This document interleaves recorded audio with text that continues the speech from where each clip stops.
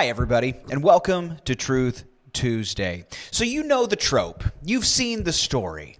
Out of the blue, the main character of like a TV show or a film gets a notification that some distant relative has passed away. And they don't know exactly what this means, but they go to meet with the lawyer. And in this meeting with the lawyer, they're told that their great uncle or aunt so-and-so has passed away, and they are now entitled to receive this massive fortune. But there's one little catch. Before they can have it, they have to spend one night, just one night, in the old family mansion.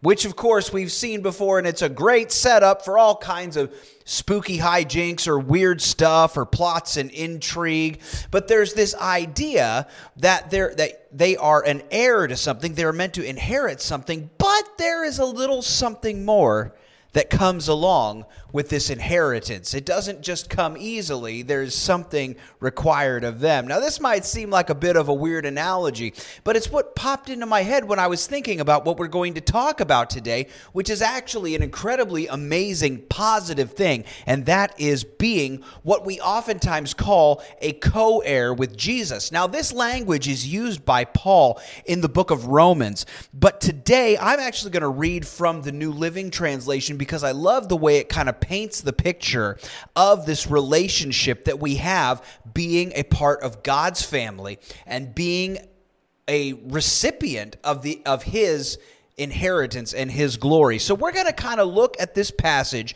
that Paul writes in the book of Romans, break it down a little bit and see what it means to be an heir. And really, like I said, the term co-heir with Christ. So let's just get right into it. Let's go to Romans. We're going to go to the 8th chapter. We're going to read verses 15 to 17. I'm going to read it all through in one chunk, and then we're going to go back and just look at a couple of highlights from this passage of Scripture together, okay? Let's start reading. Romans 8:15. So you have not received a spirit that makes you fearful slaves. Instead, you received God's Spirit when He adopted you as His own children. Now we call Him Abba, Father, for His Spirit joins with our spirit to affirm that we are God's children. And since we are His children, we are His heirs. In fact, together with Christ, we are heirs of God's glory.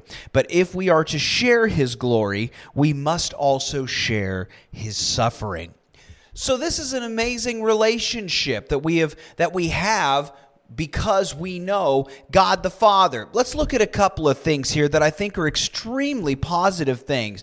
Look in verse 15. You've not received a spirit that makes you fearful slaves. We are not subservients. We are not oppressed. We are not, what's the word I'm looking for here? Abused or disenfranchised. We have a spirit that lifts us up and does not put us down. If we look a little bit after that, it says you received God's Spirit when He adopted you as His own children. I love the word right there, adopted, because it plays right into the idea that, you know what, we once turned our backs on God.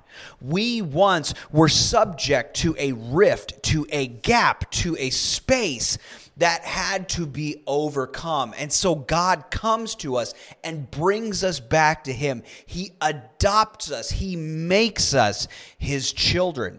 And that's just an example of what Christ has done for us.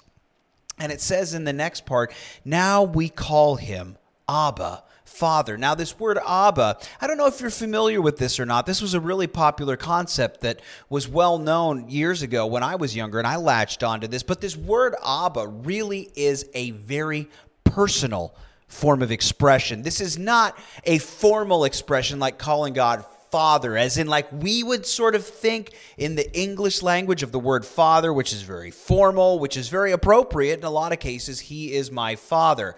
That's not only a genetic connection that I have to my father, that is actually a statement of respect and authority. He is my father. He is my parental figure in that role. Well, here it says we have the ability to call God Abba, which I've often heard compared to the term daddy in our language, which I think that might be a little too kiddish. Abba really is a personal expression. It's like calling him dad. You know, it's something that connects us on a relational level rather than just an authoritative level. We have that kind of relationship with God the Father where he's not just in charge. He's not just the boss. He's dad. He's close. He's personal, and he cares about each and every one of us who have been adopted as his children. And how do we know? How do we know that we're children of God? Look at this at the start of verse 16. For his Spirit joins with our spirit to affirm that we are God's children. The confirmation of being an adopted child of God comes with that indwelling of the Holy Spirit. Let's face facts for a minute, folks. And this is something that is not a very popular concept in our culture, but is something that is just the truth. Not everyone is an adopted child of God. Only those that have accepted God, have accepted Christ, have drawn close to him and have been brought to him through the indwelling of the Holy Spirit. Those are God's children. There are many, many people who are created in the image of God, who God loves just as much as you or me, but they haven't been adopted into God's family. That's part of why we got to share the gospel. We got to spread that. So that indwelling of the Holy Spirit, that is what marks us as God's children. It says so right here. And then on to verse 17, and here's where we're kind of getting to.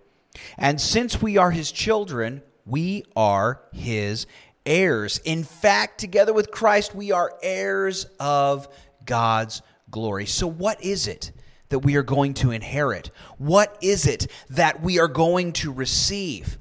A number of things. We receive the forgiveness of Christ. We receive the forgiveness of sins through Christ.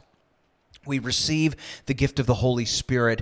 But the true heirship that we are entitled to because of what Christ has done is salvation and eternal life, forever connectedness to God. When we are heirs of God's glory, that means that for the rest of eternity, we will exist in this ever presence of who God is and in nonstop, unbroken connection with God the Father. That is our greatest inheritance, to know God for all eternity. But there is that little caveat, right? Just like having to spend the night in that house, there is a little bit more that comes along with all this good stuff that we just need to be aware of, and that is just part of the whole package deal.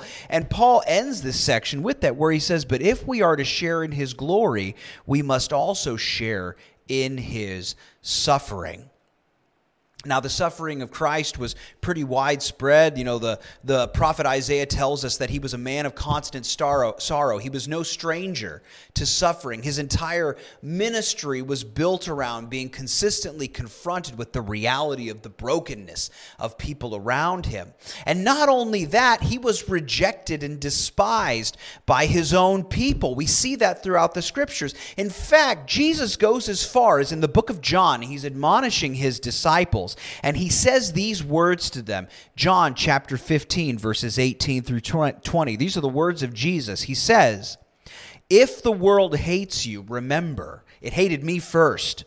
The world would love you as one of its own if you belong to it, but you are no longer part of the world. I chose you to come out of the world, so it hates you. Do you remember what I told you? A slave is not greater than the master. Since they persecuted me, naturally they will persecute you. And if they had listened to me, they would listen to you.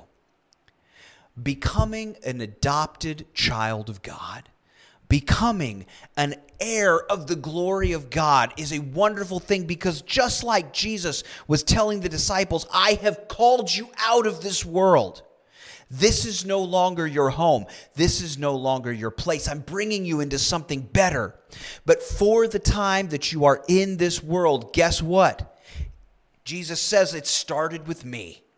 They hated me first, and you are heirs in all of the good, but guess what? The world is going to treat you as one of my heirs. So don't be surprised when they come at you, because they came at me first.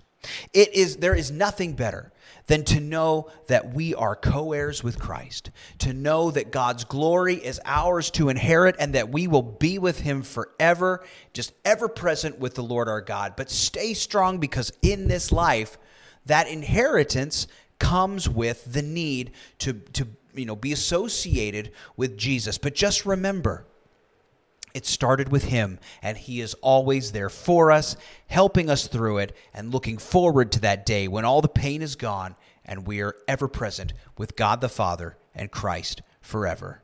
Hope this encouraged you, and happy Tuesday.